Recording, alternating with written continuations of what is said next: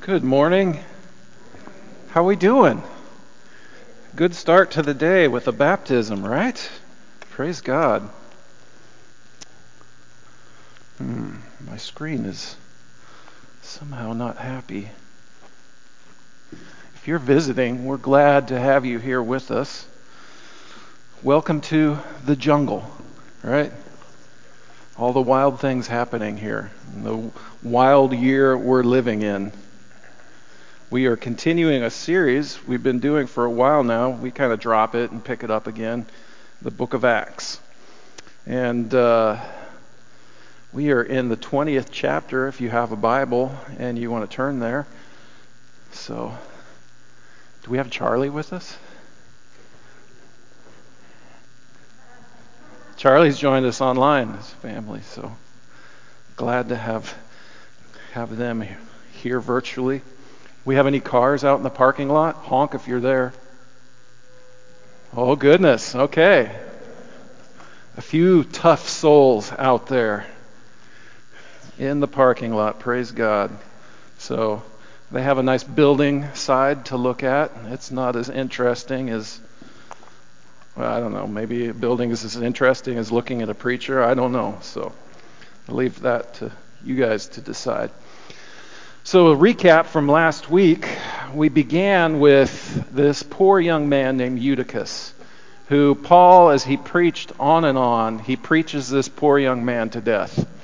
And Eutychus fell from the third-story window when he fell into a deep sleep.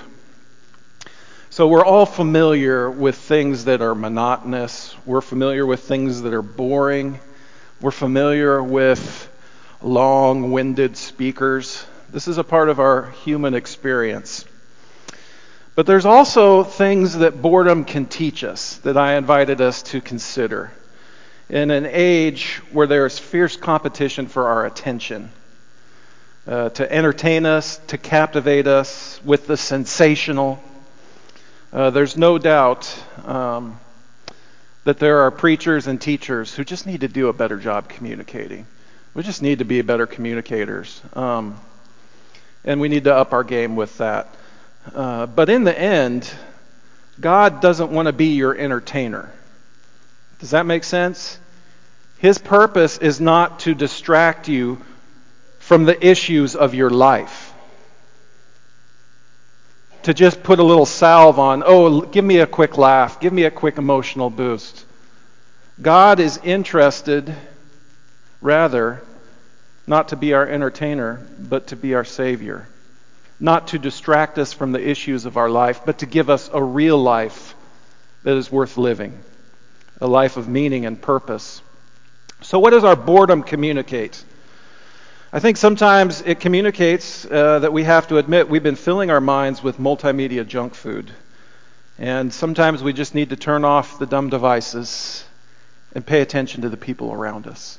Or go find people that we can be in community with, even with the limitations of what's throwing our community gatherings into chaos this year. There's still ways we can figure out how to do this.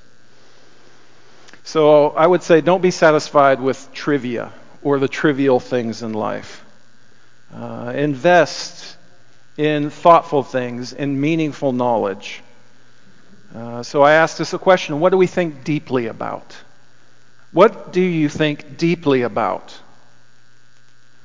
Don't just dismiss it, that's not my thing, I'm not a smart person, God wants you to use what you've been given, God wants you to develop what you've been given. What do you think deeply about? What do you chew on? How do you set your mind on things above? See, our boredom, it reveals something of the condition of our heart. It shows a disconnect sometimes between our church life and our real life. If your church life is disconnected from your real life, your church life will feel boring. But you want to know what makes church really interesting?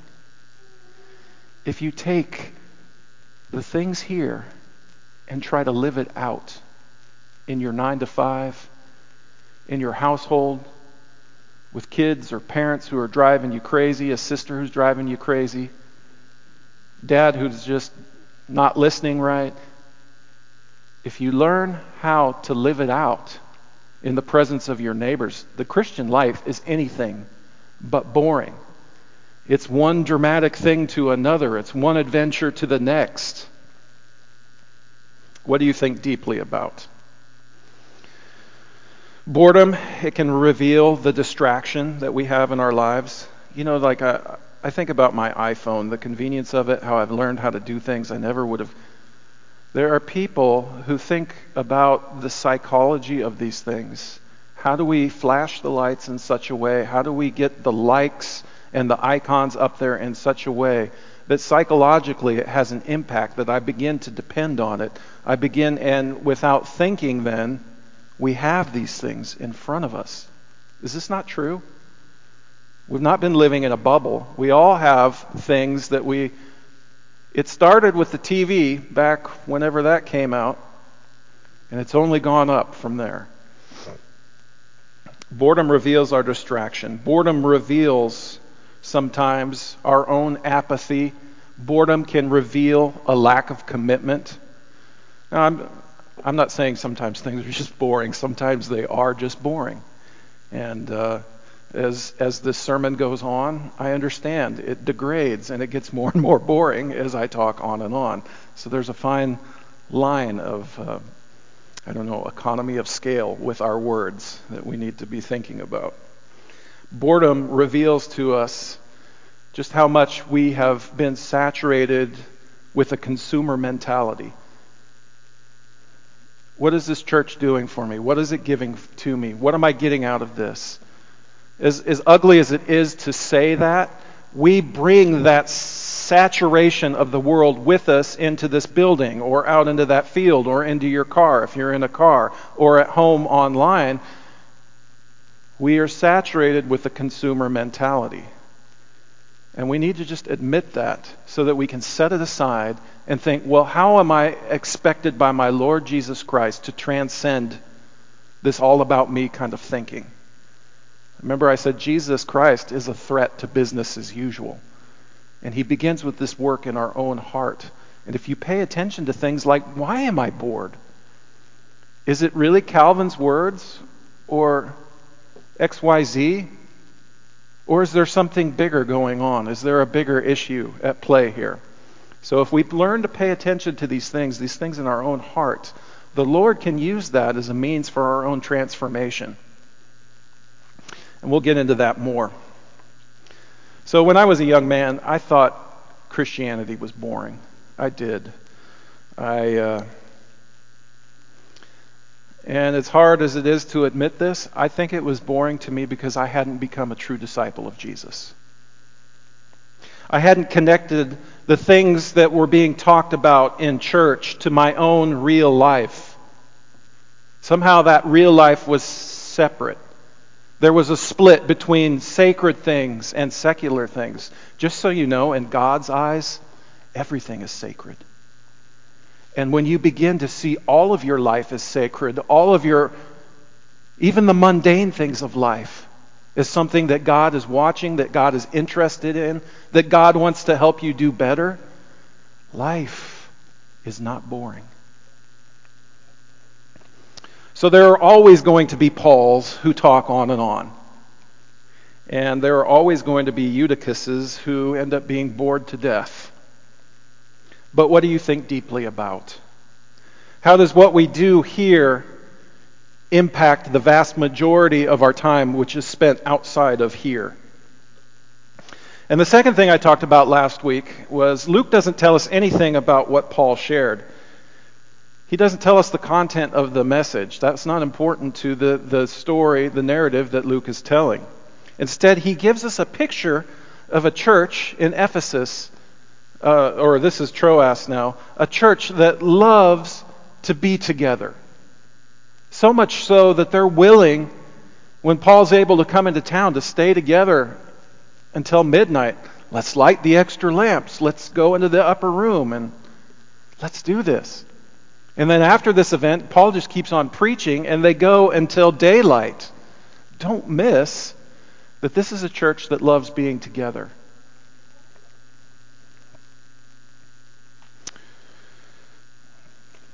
You've heard me say so many times in so many different ways that our success of the church, whether or not the Eugene Church of Christ stands or falls, has nothing to do with forced fires, has nothing to do with coronavirus.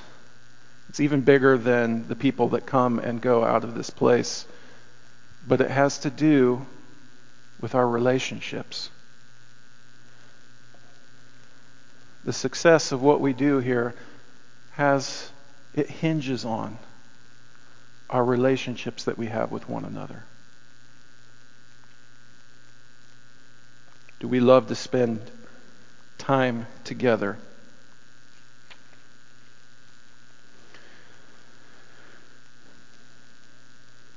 So Luke then gives us another picture as we go further on in Acts chapter 20 of another possibility of loving relationships in the church. And so now we get a little window of intimacy between the elders of the church at Ephesus and the Apostle Paul. Between elders and this missionary who has invested in their lives, who's shared his very heart with them.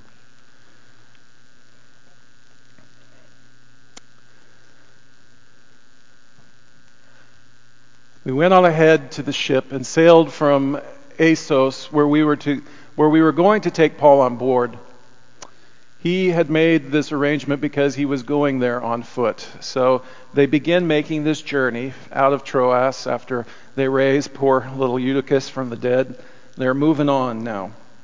And we'll get a sense of Paul's urgency with this trip. But for whatever reason, the first part of what he's doing here, Paul decided to take the more difficult footpath. Walking on foot, more difficult than taking the ship around and starting the journey. So he walks on to the next bus stop, to the next port of call.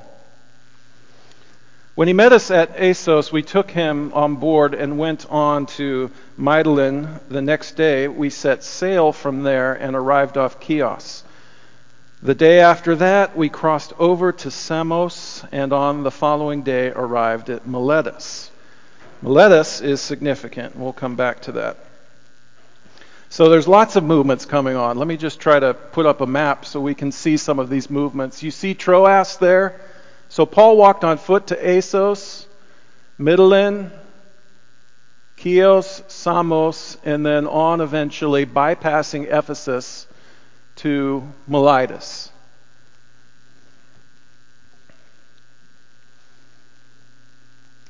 Paul had decided to sail past Ephesus to avoid spending time in the province of Asia, for he was in a hurry to reach Jerusalem, if possible, by the day of Pentecost. From Miletus, Paul sent to Ephesus for the elders of the church. So we know that Paul was traveling with a large group of fellow Gentile Christians. And they were likely bringing the contribution Paul had collected from the Gentile churches. So then why the hurry to get to Jerusalem by Pentecost? Well, Paul, remember, he's got this 2.5+ year history in Ephesus. That was the staging place for the mission of God. And then he goes different places in Greece and Macedonia in kind of this farewell tour of encouragement. And as he goes to encourage, he comes back from Troas. He just, you got a big group of people and everybody has friends in Ephesus. And how long, once you let the cats loose, does it take to herd cats back together?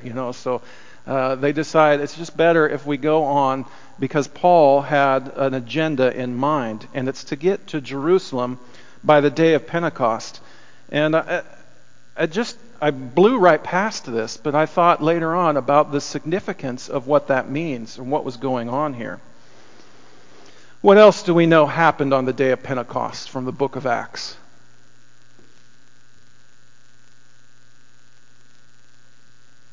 The outpouring of the Holy Spirit. The outpouring of the generosity of God in the form of the Holy Spirit. The outpouring of the Spirit which created the mission of God. The Gentile churches are recipients, in a lot of ways, of the generosity of God poured out in that Pentecost event. You see that? They were unknown to these Jewish early Christians. But what happened there that day in this new kind of partnership available in the Holy Spirit, it saved these people's lives. People that these Jewish early Christians, disciples, they had no idea or even a thought for, that may be included in what's going on someday, the ripples of the mission of God.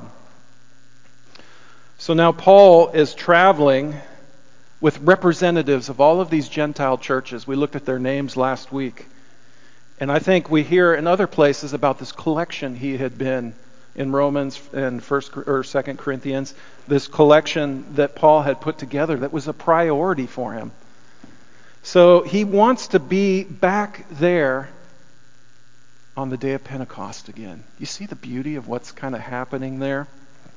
So this gift that Paul is collecting for the churches, it's about more than just meeting the needs of poor Christians in Jerusalem. This is all about building the bonds of brotherhood, what is taking place there in this giving. Another way to think of it, the generosity of God in the gift of the Holy Spirit, it allows them to have an intimate relationship with God. But the Spirit doesn't just connect us to God. The Spirit connects us to each other. We don't always recognize that. We don't just discover God in the Holy Spirit. We find each other. We find each other as fellow image bearers of God, sharing in and partaking in the same Holy Spirit. And so, when we discover each other in the Lord, it naturally expresses itself in acts of service and generosity, what Jonathan was talking about in his communion talk. So by giving these gifts to the Jerusalem Christians on the day of Pentecost, with these Gentile Christians and their contribution, by bringing these gifts and surprising the church, the Jerusalem church isn't banking on this. They're not expecting this. It's just a beautiful act of love and celebration that everyone there would recognize. In the end, it's just adding to the beauty of all the generosity of God. It's all about the generosity of God.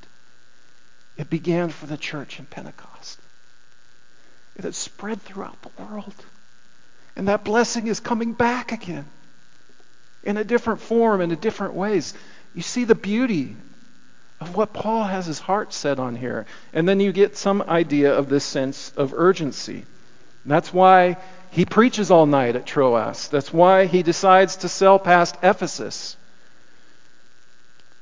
But he has a little bit of work to do before he moves on too far. And he calls the elders of the church to come and meet him. And from where he is in Miletus, it would take a day back to Ephesus and at least a day for them, the elders, to make it back there. So it's 2, maybe 4 days delay, which would still be less than if they stopped in Ephesus. To have these elders come.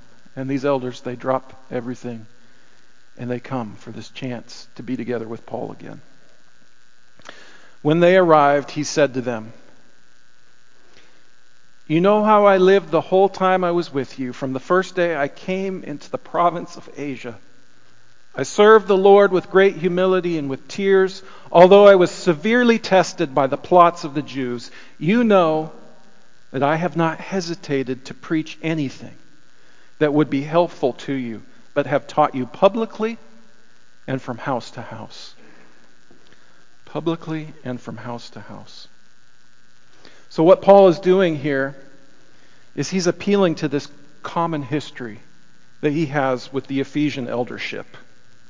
He's appealing to the example that he set for them, and he's encouraging these elders to follow in his footsteps. You see, the Apostle Paul, he is the real deal. He's the real deal. So my first question for us today is, who are the people who have been in your life who are the real deal? The people who have proven faithful through thick and thin, who've been there for you, who've discipled you in the Lord maybe, showed you something about what God is like, who have been the real deal for you in your life. And in this age of wearing masks, and just how duplicit our hearts can be, everybody wants you to think, and they want to pretend to be the real deal. But over time, their hearts are revealed. And yet there are a precious few who you know, and they're proven over the course of years, they are the real deal. These elders from Ephesus, they know Paul is the real thing. Everyone wants to pretend to be the real thing, but their behaviors, it's just a mask for the real agenda, which is elsewhere that they have, whatever that agenda is. So several things I just want to point out about this common history that Paul appeals to with these elders. First is, you know how I lived the whole time I was with you. You know how I was the whole time. There are some who in our lives, we just assume that what they're doing, but we really don't know how they've lived the whole time. We don't know with everyone how they've lived the whole time. We don't know what they do online. We don't know what they do in secret. We don't know what they are like when they think nobody's watching. Nobody sees me.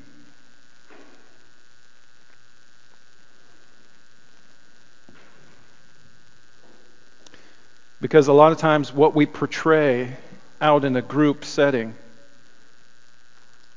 it's a mask and it hides something. If you have filth or brokenness or secret sin in your life, eventually it's going to show. It leaves a mark and it does things that you cannot fully hide and cover up.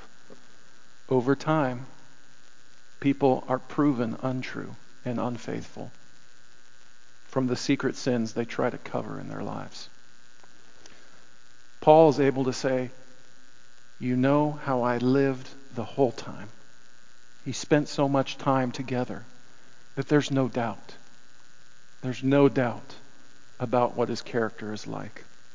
And then the second thing Paul says, I serve the Lord with great humility and with tears. There are some, even among our leaders, I think we are in a land in want of leadership that shows humility, that has tears over the things of God and over the concerns that are close to the heart of God. Paul had humility in the way he served this church. Some people have made a show of humility, or they've used false humility strategically. But if your humility is false and your heart is not invested in the words you profess, this too is going to show. This too cannot be hidden forever.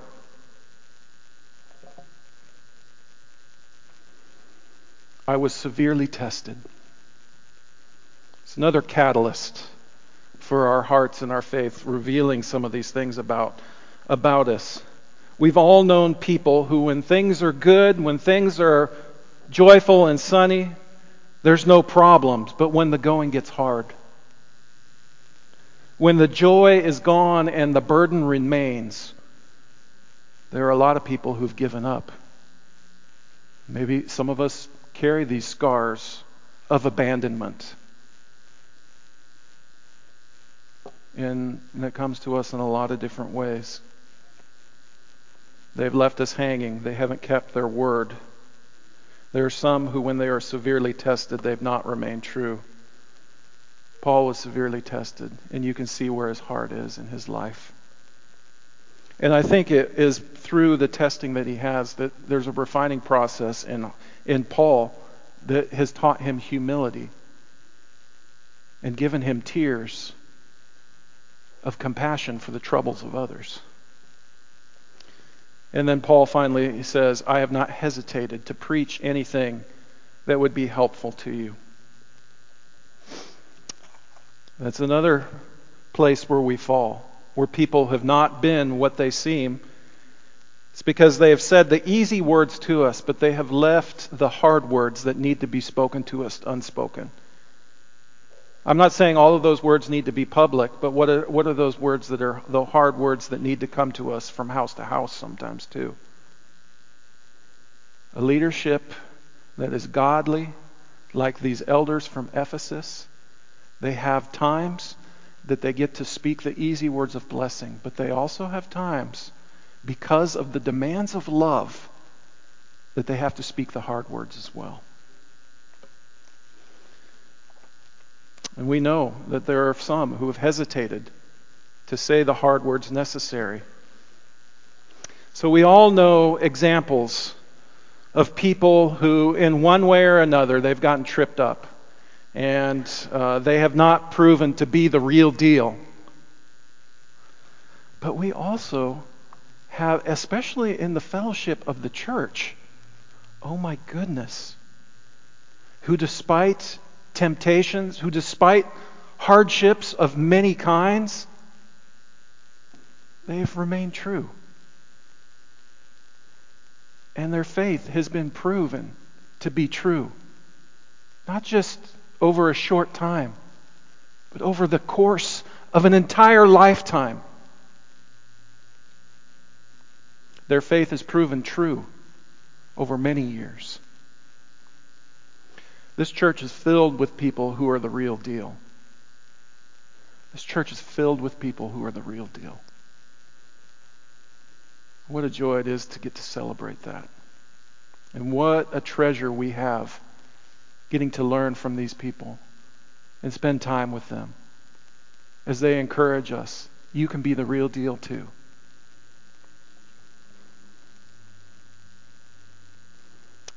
So now Paul shares a couple qualities that are universally found among people who are the real deal. And he says it with just these few words in verse 21. I have declared to both Jews and Greeks that they must turn to God in repentance and have faith in our Lord Jesus. You don't get to be a real deal without repentance and without faith. Whether you're a Jew, whether you're a Greek, the pathway for you to become the real deal, it is always going to include repentance and faith. Repentance is when you get knocked down, you get back up. Repentance is when you get off course, you get back on track. Repentance is all about a course correction. And faith, what is faith? Faith is trust. Faith is a vision of the goodness of God that can carry through all the hardship that this world is going to throw at you. This world is going to throw hardship at you. Faith is a vision of the goodness of God that is so strong that you know whatever comes your way, I can trust my Lord and my God. He is going to take care of me. That's what faith is. Faith is trust. God has got this.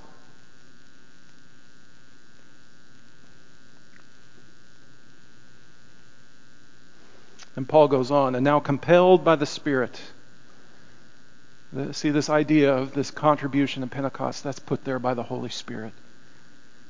I'm going to Jerusalem not knowing what will happen to me there. I only know that in every city the Holy Spirit warns me that prison and hardships are facing me.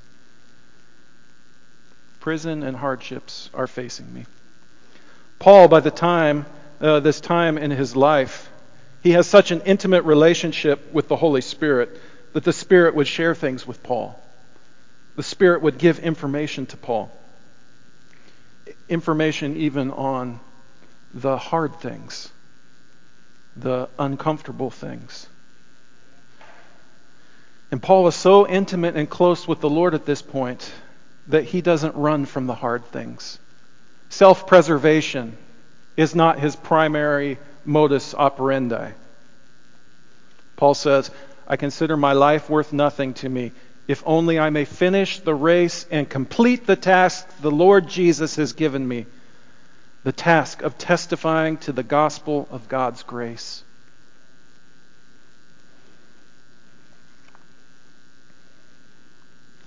So things are coming full circle now. Many, many years before this, Paul said these words in Acts 20. There was the events of Acts chapter 9 with a disciple named Ananias, who the Lord Jesus told to go heal the blindness of a guy named Saul, who was a persecutor of the church. And Ananias said, Lord, I've heard about this guy. This guy's got a reputation. He's the worst of the worst sort. And he's caused all kinds of harm. But then Jesus says to Ananias, go. No argument here. You go. This man is my chosen instrument to carry my name before the Gentiles and their kings and before the people of Israel. I will show him how much he must suffer for my name. And because of this intimacy with the Lord, the Holy Spirit is now showing Paul the suffering that's ahead of him. He's been through a lot of suffering already, and there's more to come.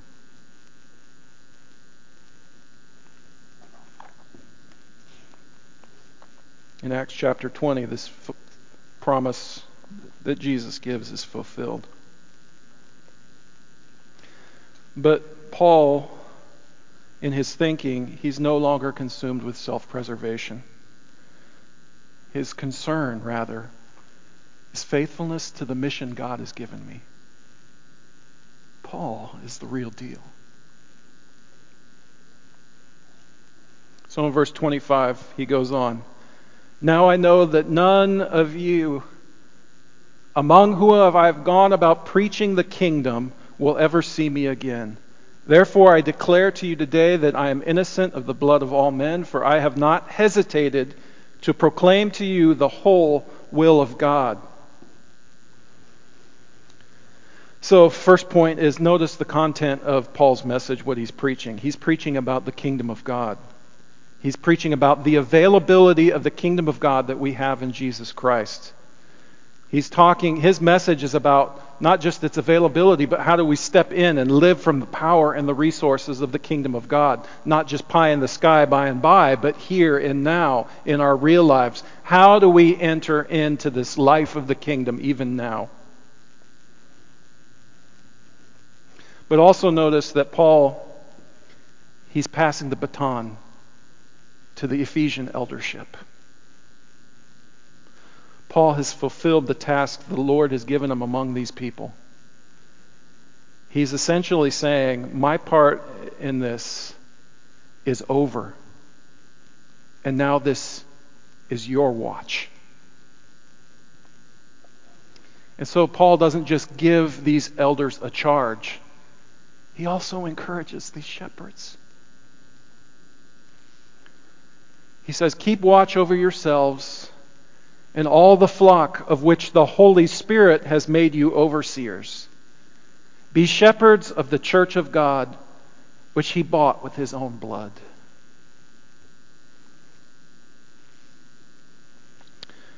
These few words communicate who gives these elders their authority. Holy Spirit put them where they are. And these overseers are the kind of overseers or shepherds who are supposed to be like shepherds among sheep. And then finally in these words, there's a reminder of the price that was paid for the flock. i.e., who it is who has ownership of the flock. It's the one who bought and paid for it. And you are my stewards. So there's a lot communicated just in even these few words. And then Paul goes on to share a warning. He's been warned about things for him for the Holy Spirit, but he's also been warned about the trials these elders are going to have to face and deal with. I know that after I leave, savage wolves will come in among you and will not spare the flock. Even from your own number, men will arise and distort the truth in order to draw away disciples after them. So be on your guard. Remember that for 3 years I never stopped warning each of you, night and day, with tears. So part of the diligence of being an elder or a shepherd of the Lord's church is to protect us from false teaching, is to be watchful of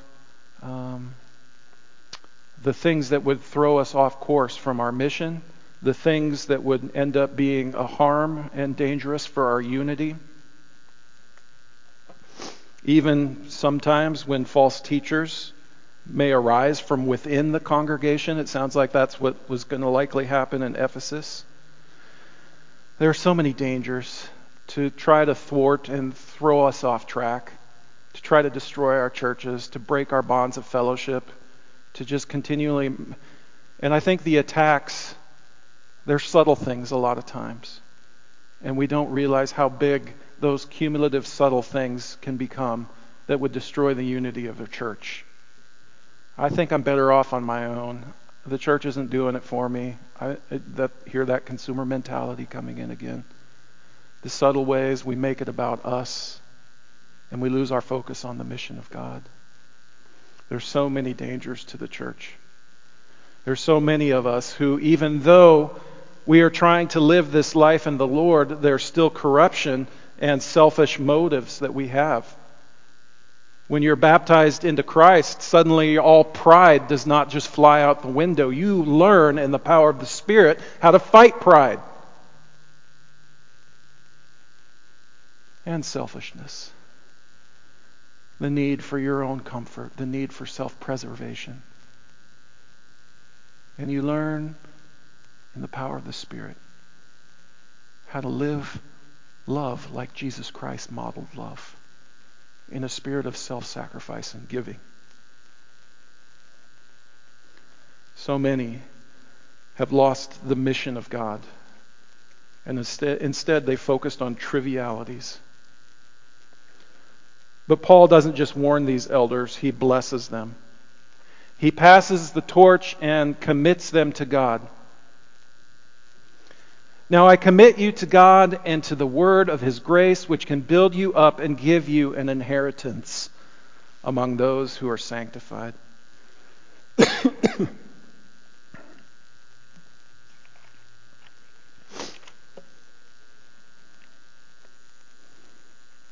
He blesses them.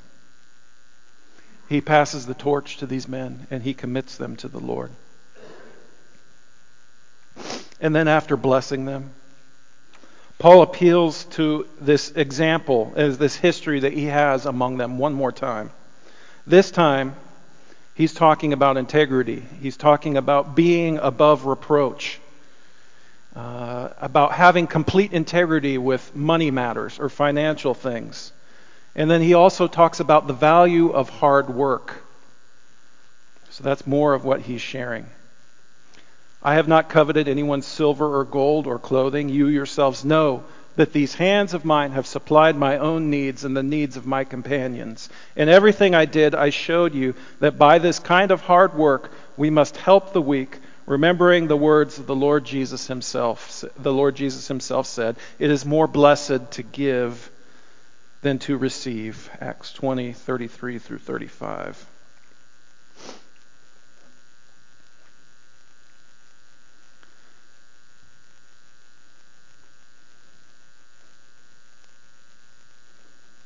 When he had said this, he knelt down with all of them and prayed.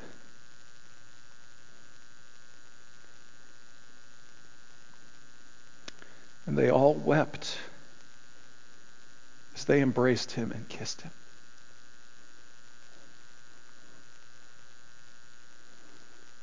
Paul was the real deal. And these Ephesian elders know it. They know it. So remember back to the beginning of my sermon when I asked you the question, who are the people in your life who have been the real deal for you? We've all had people in our lives who have been the real deal for us. Elders, ministers, friends, teachers, parents, maybe a spouse who's taught us and encouraged us. You see, most of the time, the glory of God inside of each of us, it's hidden. We don't see it easily in each other. But for these special ones who have become the real deal for us, we see something in their life that sparkles like Jesus Christ. We see something of the beauty of Jesus in their faithfulness, in the way that they live. There's something about their soul that shines like Jesus. And when these shiny souls are around us, we feel safer.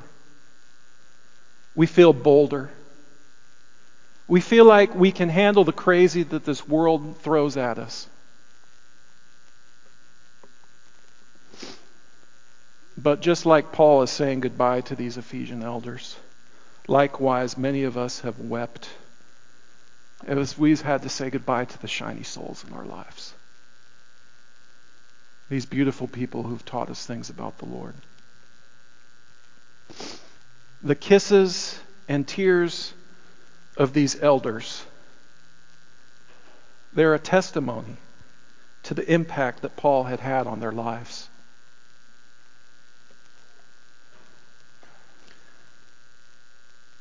What grieved them the most was his statement that they would never see his face again.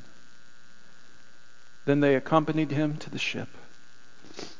And after we had torn ourselves away from them, we put out to sea and sailed straight to Kos. We thank the Lord for all of the people that he's put in our lives who are the real deal. So I was thinking about that today. I've had so many people who have been the real deal in my life. When I was a young college student, when I finally figured out what I wanted to do with my life, I floundered my early years in college and stuff because it didn't mean anything to me. But then I found out I want to serve the Lord my whole life as a minister of his. And didn't know what that would mean or what that would look like or where that would go in the future. But I was down in Austin, Texas, going to this little Bible chair. But on the weekends I would drive out to a little house that my grandparents, my mom's parents, had rented on a lake, a reservoir out there. And so I would drive my 69 Mercury Montego. That thing sucked a lot of gas, even for gas prices back then. I'd drive that Mercury Montego out there, and I'd get there Friday night after classes, and I'd spend the night, and I would just spend the weekend with them. I loved to do this. I thought this would go on forever. I just had no thought about anything except how much fun I was having in the moment. And they rejoiced having me there. Uncle Dale would make depression pancakes for me, a special recipe. There's just a few simple ingredients, and they had introduced me to salted pork and other things I had never eaten. And we'd go out and we would fish for these white bass out on the fishing boat. And I'd tell them about my classes. I'd tell them about this girl I liked back up in Idaho. We would just talk about all manner of things. And sometimes the language, it was maybe not grandmother approved, but we talked about just the stuff of life, and we had a great time doing it. And they would take me out, and I remember the joy they had when they when I was a skinny young guy with my metabolism that was through the roof. They took me to an all-you-can-eat prime rib buffet. And they laughed about that for years. I'm surviving on ramen packets throughout the week. And I get a chance at prime rib, and I just ate like amounts that you could tell the people who were serving it were just kind of like, this kid is back here again for more. So Grandpa always was proud of the amount that I could pack away and get his money's worth out of that meal. And I'd sleep in the bed.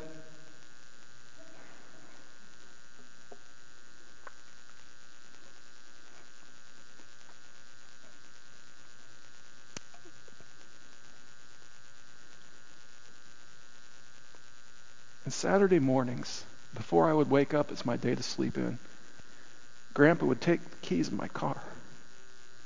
He'd go fill it with gas. As a young person, I didn't understand what all that meant. I just thought, my grandpa's generous. He just wants to do these things. But then I realized he just wants to be together with me, and he wants me to come back. He was the real deal, one of my real deals in my life. And I thought he'd be there forever. And I had to say goodbye to him.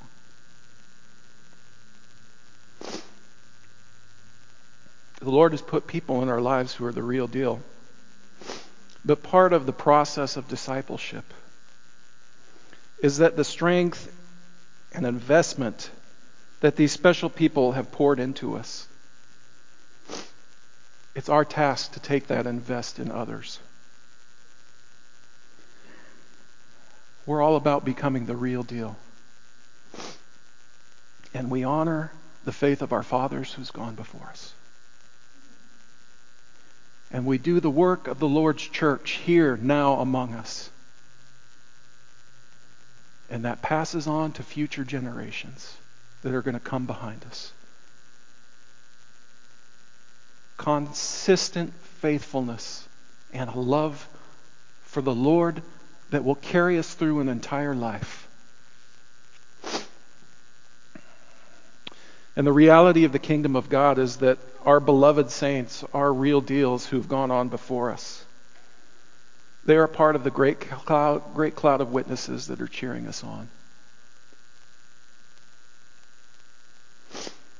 Paul, he is able to tear himself away from his brother elders who love him, even though he knows they're going to be attacked and they're going to face a lot of trials.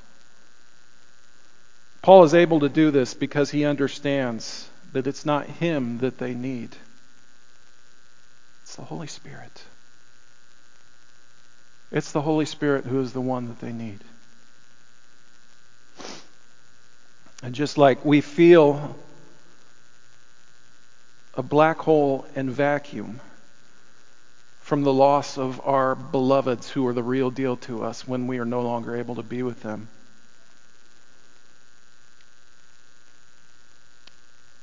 but it is the Spirit of the Lord who we need. It is a relationship with Jesus Christ that we need. It is learning how to seek Him and depend on Him. See, Paul isn't trying to create dependence on Him. Like a good parent, he's trying to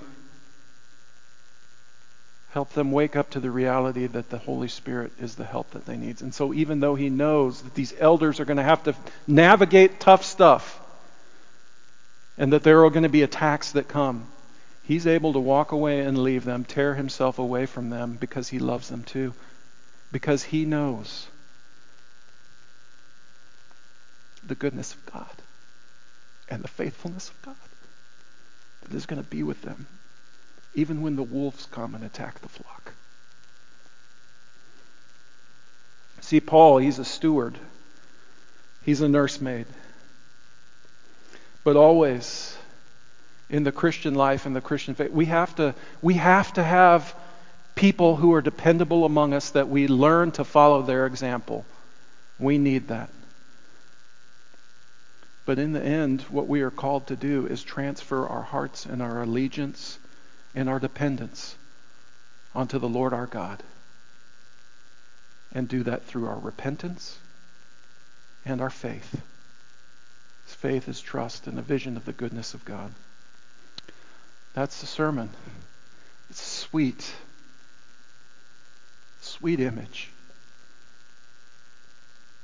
of the love between this missionary Paul and the Ephesian eldership. That they love each other so much that they don't want to be parted. So, I don't know where you are in this life or where you are in that process of discipleship. But our task is to become the real deal. For the Lord first, but for the good and blessing of each other as well. And those who are going to come along after us. So if we can help you with prayer, if we can help you in any part of this whole wonderful process that He gives us of learning to step into the power and the resources of the kingdom of God in the strength of the Holy Spirit, that is what we are about here in this place. That is the mission of this church. You let us know how we can help you. Putting on the Lord in baptism like Bethany did today or Ella a couple weeks ago, down to just the concerns and weights on your heart that we can pray over. We want to be a community that is there for each other. So Ron, come on up, and he's going to lead us in a song. Let us become brothers and sisters. The real deal for each other.